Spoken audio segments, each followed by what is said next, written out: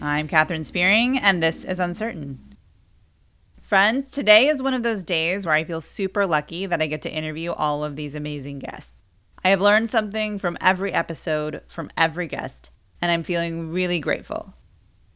However, I'll admit there is a certain sadness to an episode like this, an episode about a woman's journey to love her daughter when her daughter disclosed that she was gay. I knew there would be people who wouldn't listen because of the subject matter. I knew there would be people who would draw conclusions and form assumptions about me, about Tears of Eden, etc. But then I think of the parents, the siblings, the youth leaders, and the friends who need this story. And I'm so glad Stacey Frennis wrote her book, Love Makes Room. This is a very tender conversation, and I'm so thankful for Stacey's vulnerability and her desire to love her daughter despite the ambiguity and in the face of great loss. I'm glad you're here, and I hope you'll stick around for the episode. Here is my interview with songwriter, author, and speaker, Stacey Frennis. How are you? Hi. I'm good. How are you? I was looking at your website and you look really familiar. So I'm like, if you like played at Christian conferences and stuff, I'm like, I bet I've seen you. I'm sure that's what it is. I have made the rounds, girl. Stage. So. I've made the rounds. Yes.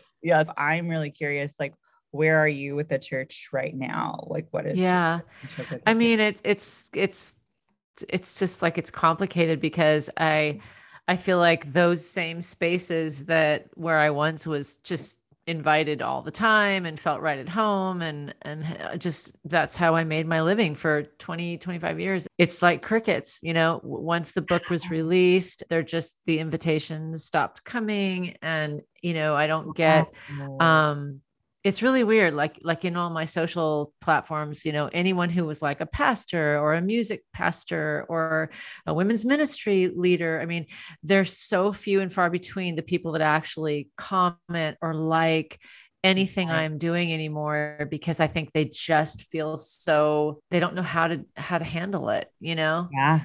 And so it's been weird, but at the same time, I'm sure you understand this. It's like, at the same time, I don't feel at home anymore in those places, So even if I did get those invitations, I think I would be, having to kind of think through like, well, I don't know if I feel really good about standing on that stage and doing those things and saying the things I had said. And not like I was ever anti LGBTQ, but, once your heart gets broken open, it's like, you can't go back. You can't close it back up again. You can't go back to that narrow vision anymore. And so I don't know. It just feels like I'm forging a whole new territory. I mean, all of us are, right, in this kind of deconstruction space or whatever you want to call it. And so I'm just trusting the path. And, I definitely feel there's a lot of grieving that's been going along with it, and then just pragmatic things of just, that's how I made a living. And that's how, I'm trying to figure all that out too. Right. And so was it because in your book, you had mentioned like people in church finding out about it through your daughter's social media. You had mentioned that you weren't quite ready for it to be public, and then it became public because she went public with it and you started to get some pushback at that point. Was the major pushback though, did that come, or basically being uninvited, did that come with the release of the book, or was that before release of the book? It was already starting to happen because I was like in 2015, when I posted the blog, when I first came out myself publicly about my daughters, about being affirming, and I didn't even know the language then. I didn't say affirming, but in 2015, when the Supreme Court legalized gay marriage, I just saw kind of an opportunity to step into that space and go, okay, I can either sit back and watch Christians throw so much hate at this topic online, or I can step into that space and say where I am. And when I posted that blog post in 2015, it kind of went viral. And I think from then till now, it's just been a gradual sort of drying up of those contacts. And I think as people in my kind of database and my vocation began hearing about where I stood and all of that. By the time I published the book, it was already a done deal with them. They had already kind of written me off as like, well, Right. she's not one of us anymore. She's not welcome. I mean, I've had so many conversations around it that, mostly from women's ministry people, because they seem to be, it's interesting because they seem to be the ones who, at least women talk. I mean, you know what I mean? At least women will actually talk to me. Whereas pastor, most of the men in my database of music pastors, it's like, they don't even talk about it. They don't, like, if I would send an email 4 years ago saying, hey, I've got this new album out and, kind of doing my booking marketing thing, I'd love to come play at your church. I mean, I'm sure that the reason for them not answering me was, that they were no longer aligned with what I was saying about homosexuality and LGBTQ, but they never told me. I haven't had one good conversation with a male. The silent withdrawal. Oh, it's maddening. Oh, I just wish for a conversation. You know what I mean? It's very interesting to me that this topic is so scary for so many evangelical people in leadership that they can't even have a conversation with someone who they've been in ministry partnership with for these are churches that I've been doing this for many years. So there'd be churches where I've come every year and sung or spoken at their women's event, so we're talking about a relationship over years that just got completely severed and never for this thing. Yeah. Mm-hmm. Mm-hmm. Yeah. And it wasn't even you, it was you choosing to love your daughter.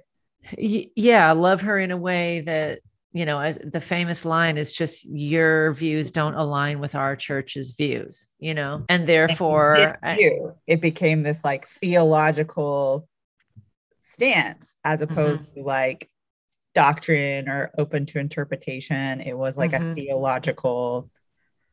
Yeah. Here's what our church bylaws say about this issue. And because what you're saying is different, we can't have you on our stage. And what's crazy is I think a lot of times, you have the gatekeepers, right? The decision makers who make these decisions. But then, I've had millions of conversations with people who actually go to these churches who are actually desperate and hungry for this conversation because their kids are coming out and because their neighbors or their nephew or their grandkids, can we just open our eyes and have adult conversations about it and not be so taboo and scared about it in the church? I think that's where I am, is just, oh my word, quit closing your eyes and pretending this is not happening. Yeah.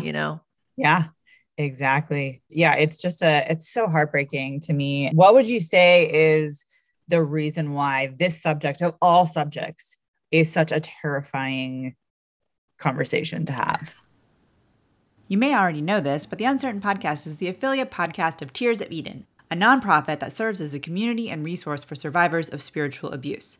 This podcast and the work of Tears of Eden are supported by donations from generous listeners like you. If you're enjoying this podcast, please consider giving a donation by using the link in the show notes or visiting tearsofeden.org/support. You can also support the podcast by rating and leaving a review and sharing on social media. If you're not already following us, please follow us on Facebook at Tears of Eden and Instagram at Uncertain Podcast. Thanks so much for listening. And now back to the show. What would you say is the reason why this subject of all subjects is such a terrifying conversation to have? I was thinking, isn't it interesting that, as I'm writing this book, I'm realizing that for many people, this is such a non-issue, that people who are not raised evangelical, people who are raised Episcopal or Methodist, or even some Presbyterian sects, it's for them, it was such a non-issue that at times I questioned myself, why am I writing this book? Why is this even a thing? Why, I kind of went into these spirals of, no one's going to read this book. Nobody cares. It's already a thing. And then I would just take one glance at some sort of evangelical comment thread or conversation thread about this topic and go, oh, no. We still, I still need to write this book because within evangelical culture in particular, I think there's a couple things happening. One is that in my generation, there was so much just taboo around, like, for example, I mean, I didn't really even have gay friends growing up. It was part of it was my generation. Part of it was just that I was sheltered and went to a Christian school, Christian college, and just, it was not part of my world. And so when you move in those circles all your life from early childhood up into adulthood, you get in this bubble of your own reality. And of course we thought the Bible completely backed us up, Uh-huh. and therefore everybody else outside this bubble had it wrong. Right. And that's still kind of the thinking. It's still the thinking. And so why this issue over others? I mean, I think it's an issue of our time. I think 25 years ago, you could have talked to people about, within evangelical churches, conservative evangelical churches, about divorce, and it would have been the big taboo topic. Right. About women preaching, it would have been the taboo topic. So I think each kind of generational time period has kind of had its taboo topic that sort of starts getting broken open and just unraveled. I think this one's unraveling right now before our very eyes within evangelical culture. Absolutely. I hope so. Absolutely. I hope books like mine help to unravel it, Definitely. And I really appreciated like so much that you said in the book, and the spiral that you had when you found out about, I'm gonna read some of what you said when you found out that your daughter was gay. And she said, where would she end up? What kind of life would she have? Who would take care of her? Would she ever have children? Would God forgive her? What would we tell our church? Why did my friends get to have daughters who get married and then have babies and live normal lives? Why did I have to be the one to have a gay daughter? Like that spiral, I imagine so many people go through that spiral in the evangelical church. It's so real. It's all those questions just come bombarding you. And you don't have any answers because you're not equipped to answer those questions. Like no one ever, like we didn't have those conversations. We just had weird conversations like, oh, did you hear about so-and-so? They left the church to go live the gay lifestyle. And then, then we were just like, we don't really know what that is, but we're going to talk about it like it's some dark, perverted, weirdo thing. Right. And meanwhile, we didn't even know what we were talking about. And this is like my teen and early 20s. And, and even, like I said, even into my 30s, it's like so much of my perception of LGBTQ folks was based on what I saw in the media and I mean media, not even social media. I mean like TV, books, newspapers back in the day. And even early television roles and movie roles were very caricaturized and were very they were like cartoonish. Watch any 90s movie. And oh my gosh. He's got like the flamboyant shirt, and, like, dazzle hands, and like. And the person usually was either the kooky friend who didn't have a real life, or they like had some sort of tragic end, or they were just sort of laughable, cartoonish. And so here's my daughter, 16 years old, full of life and vitality and smart and talented. And she's telling me she's gay. And I just had no context for it. I had no way to figure out even what that meant for her future. And I didn't know if that meant she was going to get plunged into a lifestyle. I went through a whole fear of her getting sucked into relationships and a culture that was at that point, very murky and dark and unknown to me. So there was that. So I think this is a really long answer to your question, but I think the reason it is such the taboo issue is A, because of our own cultural biases around the topic. B, a lot of us don't have direct personal relationships with LGBTQ people who can then dispel those crazy, dumb myths that we have. And then 3, we think that the Bible is clear, and I'm holding up air quotes, because you have those clobber verses that until you're really forced to press in and study them harder, you just take them at face value. Yeah. Yeah. And when you're surrounded by people who all think the same thing and you don't have those relationships, you don't have to. It's like, oh yeah, that's wrong. Okay, move on. And it takes having to face it. So how did you deal with those clobber verses? What was that journey like? I mean, fortunately, I'm kind of a language person and I was an English major in college. I'm a voracious reader. I'm an editor I'm a freelance editor. So like, I'm all about language. And I thought, sort of after the initial emotional shock of it wore off, I took on the project of just trying to understand the language in the Bible. And I kind of said, a lot hinged on this word homosexuality for me, because you'd find that word in those clobber verses. And, I think that the part that was just so, when I think about it now, I just wish everybody could go through this sort of portal that I went through, which is, on the one hand, you have your preset ideas of what it looks like to be a homosexual, right? What you think the Bible means when it says homosexual and homosexuality. And then you have a child or a niece or your best friend or like someone that you love with all your heart tell you suddenly that they are in fact same-sex attracted, they are gay, they are bi, whatever the word, and then suddenly you have to reconcile what you'd always thought homosexual looked like with what this person you love actually looks like. Mm. And therein lies, kind of the conflict. And until you are forced to look, basically measure this part of it, measure the preconceived ideas against the actual reality, the lived reality, then you can keep them separate. Mm-hmm. But once they collide, like they did in my case, I thought, here I saw these verses where you had a long list of vices like kidnappers, idolaters, thieves, and then suddenly and homosexuality and homosexuals. And I thought, really, like, is this where my daughter belongs in this list of like first century these people, Yeah. Like, and I thought, there's something not right about that. That doesn't match. I have a child who's loves puppies, who wouldn't even step on a spider, who gets her feelings hurt when you look at her wrong. Are you telling me that God sees her in this list of people who are doing harm to others and to themselves and to society? I don't think so.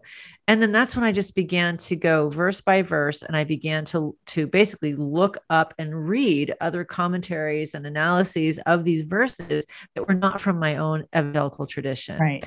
And you have to do some digging, I mean, I read Matthew Vine's God and the Gay Christian. It's just an incredible book. I read Justin Lee's book, Torn. I read Colby Martin's book, Unclobber. I read Jennifer Knapp and Vicky Beeching. They both have written really beautiful memoirs about coming out as believers. And I read, because I wanted to just immerse myself in first of all, understanding the history of these verses, the context of the verses, the possible agenda around the verses at the time, and all of that, and I did the work essentially, which I think, and I wish with all my heart, every Christian would do, to be fair and loving to every LGBTQ person in their life, Mm-hmm.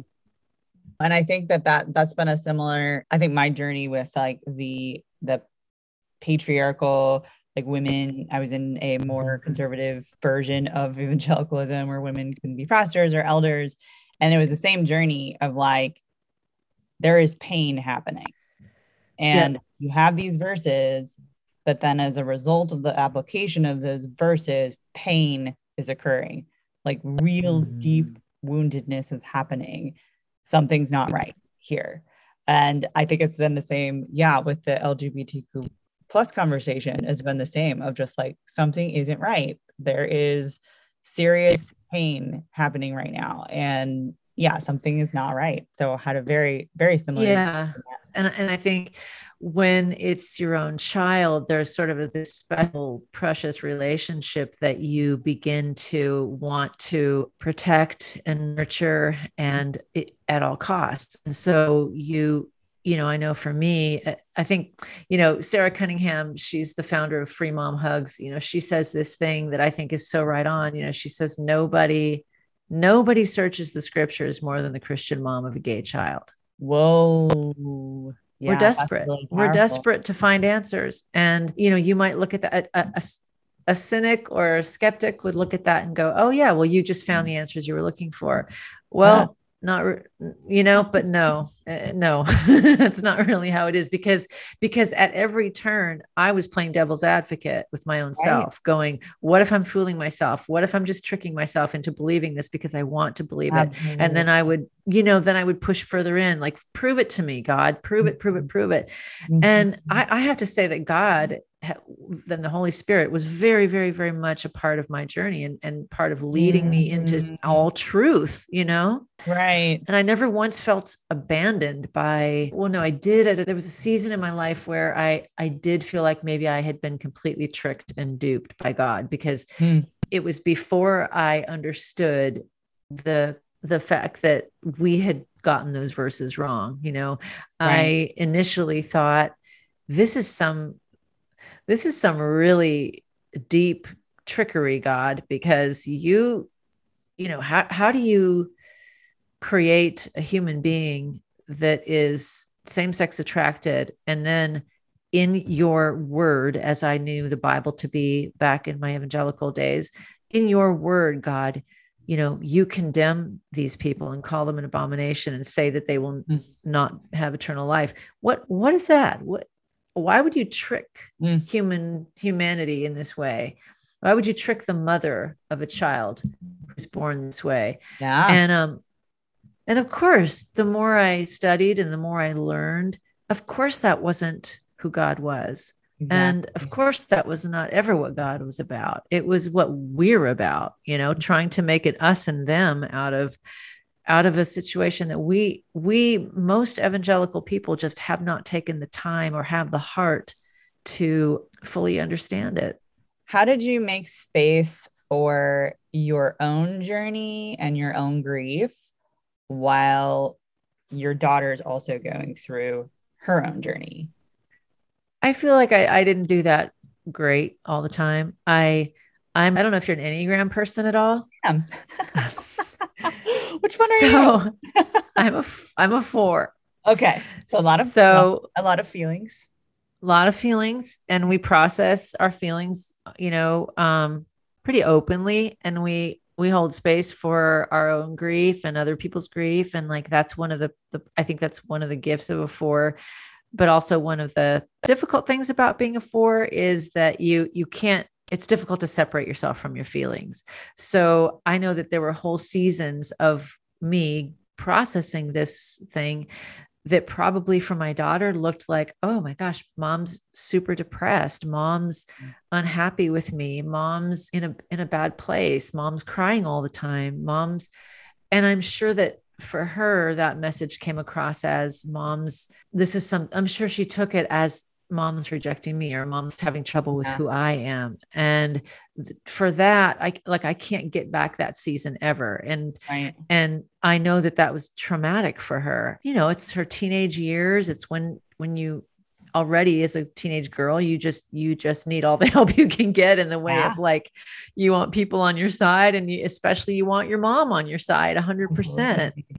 And while I tried not to verbalize any kind of negative, like, thoughts that I was having around this topic, I'm sure, just because of who I am, I wear my heart on my sleeve. And so she saw it. So I think I did make space for both of our journeys, but I probably made more space for mine, just because in that time I think Abby had come to grips with her own identity a lot sooner than she told us about it.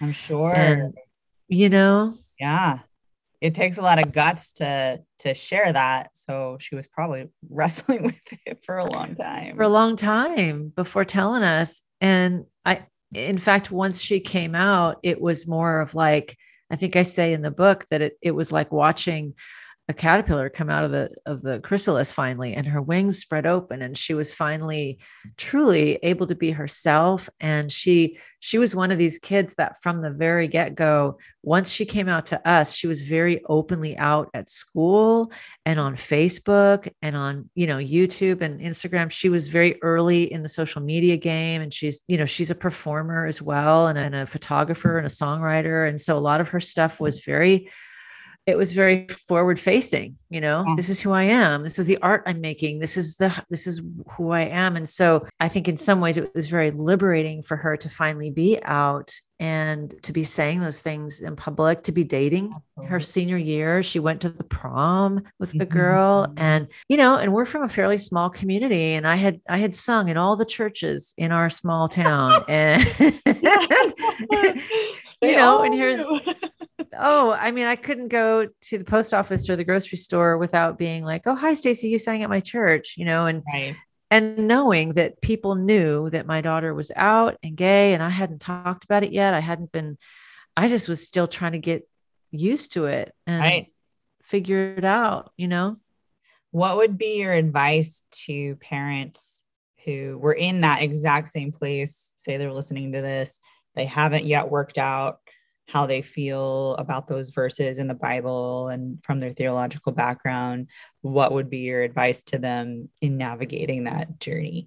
I really think that there's two things I would say. One is, don't try to take any shortcuts in terms of your own spiritual faith journey around this. Like, don't give yourself easy pat answers and go, "Oh, well, I should just deal with this. I should just be okay with this." Like, actually go through the stages of grieving, the stages of loss, the stages of feeling disillusioned with your faith. I mean, go through those things. It's very important that you honor that, because you can't shortcut it. It'll come back to haunt you if you don't, Right. But at the same time, I would say, try and let all the messages that your child sees and hears be ones of love and acceptance and tolerance. And also just, I'm learning.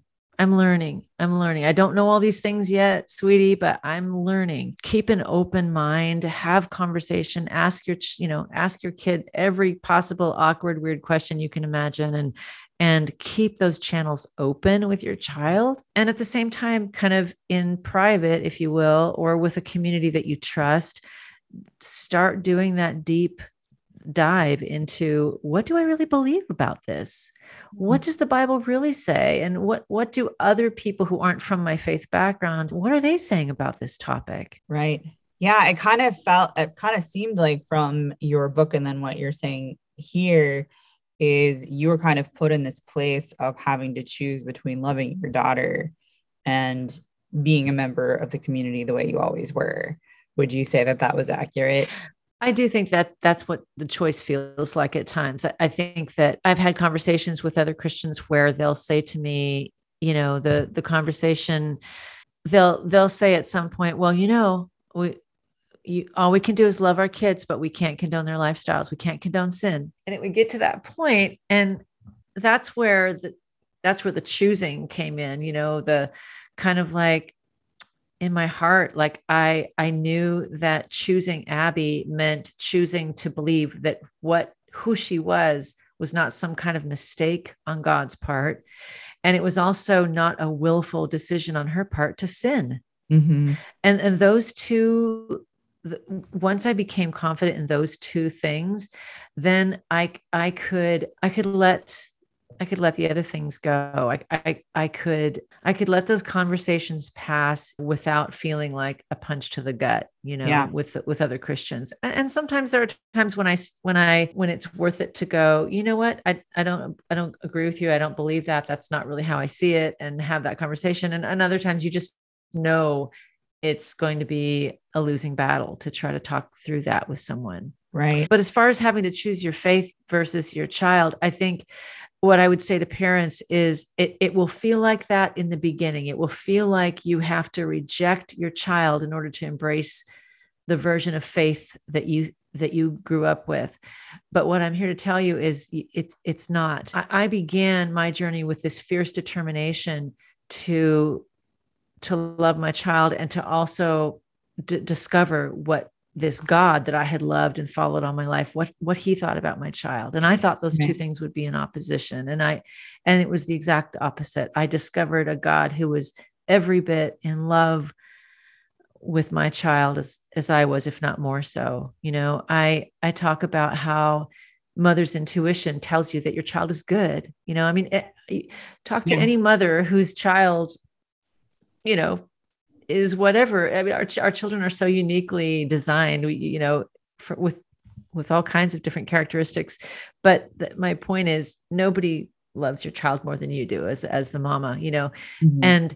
And I think what I discovered in my journey was that God's heart was really the mirror of a mother's heart. It was my child is good. My child was made good, and mm-hmm. God creates all things good. And that was one of those moments for me that I was like, yes, I can trust this. I can trust that God made her exactly who she is.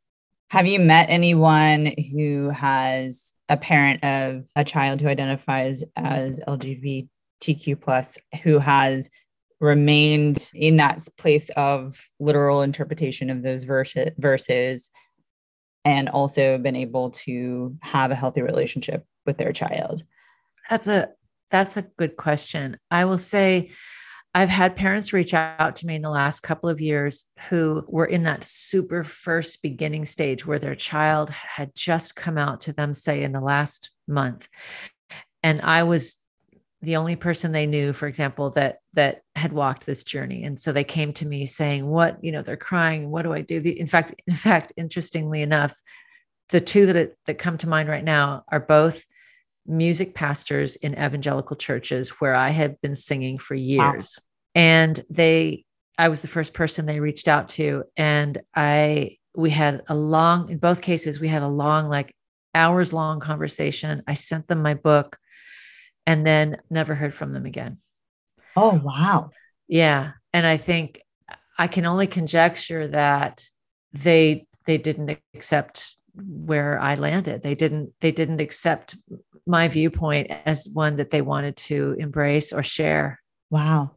And, and also though, this is one of the journeys, like I said in the very beginning, it's one of these processes that it's on its own timetable. Surely when I was first trying to grapple with this, I spoke with people and came across people who were way further along on the path than I was at the time. And I thought, I'll never get there. I'll never be able to think that way.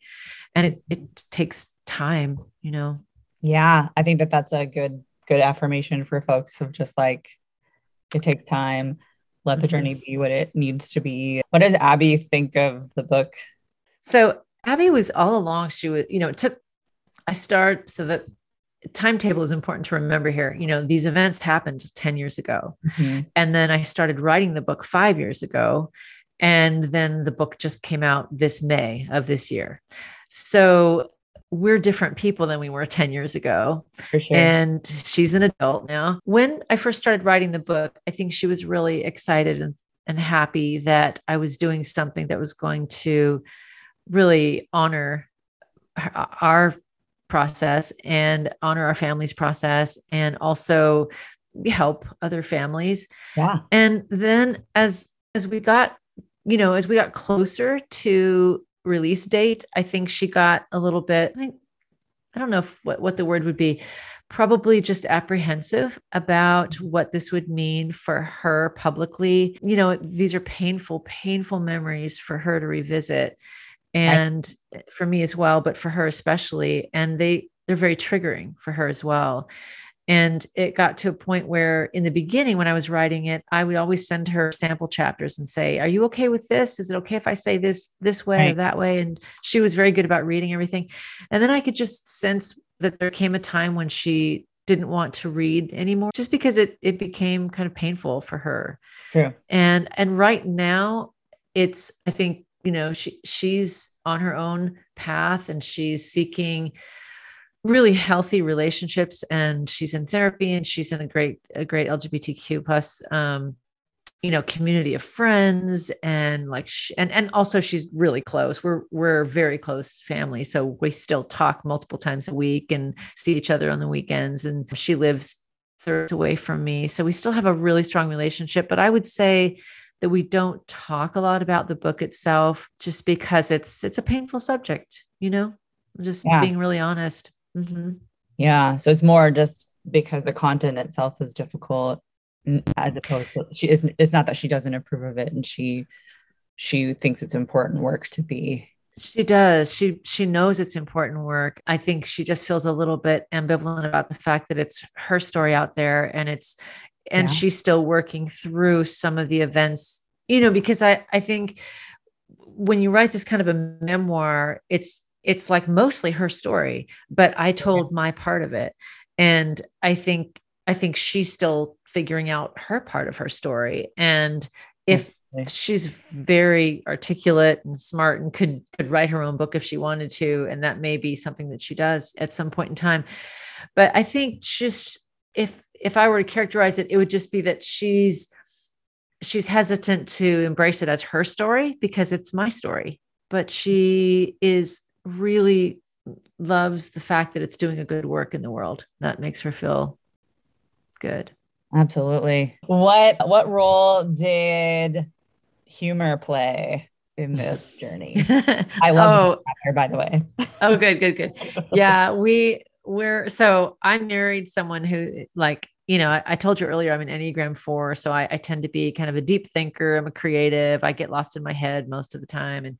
But I married a very down to earth, funny, just kind of black and white, tell it like it is kind of person who's just my perfect sort of counterpart. And as a family, we just sort of have this balance of like really dumb, inappropriate humor and deep, meaningful conversations. And so, of course, when we were going through all of this, it was like humor was kind of our way out. It was our way out and through this process. So there was a time when Abby's dad my husband was very. It was very hard for him to, talk about this. And so it just became kind of like a way to get into some conversations would be jokes or humor.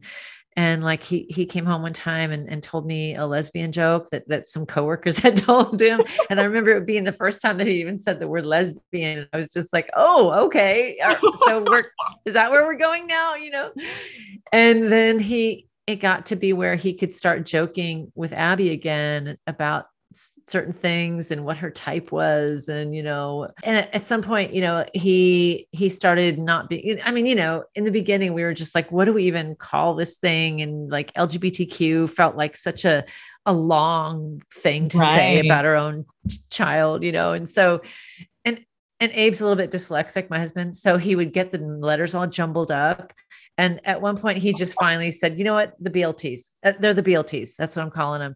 And it kind of stuck, so stuff like that, where it's just sort of weird and dark, dumb humor, but they're the BLTs and we love us some BLTs, and who doesn't love a BLT, right?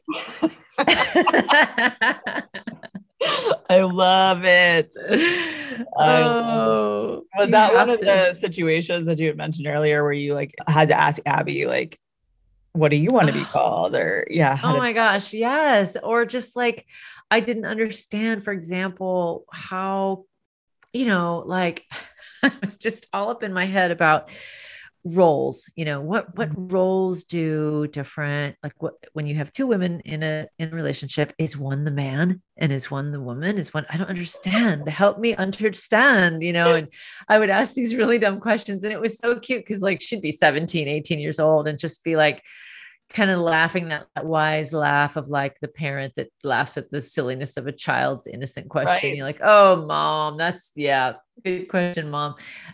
But it was like that. Or for example, when she was in high school and she would have friends over studying, and then she'd say, Mom, can my friend Vanessa spend the night because we're studying for a test tomorrow? And I'd be like, well, who is Vanessa? Oh, she's in my English class, we're friends. And I'm like, well, wait, are you friends, or is Vanessa just a friend?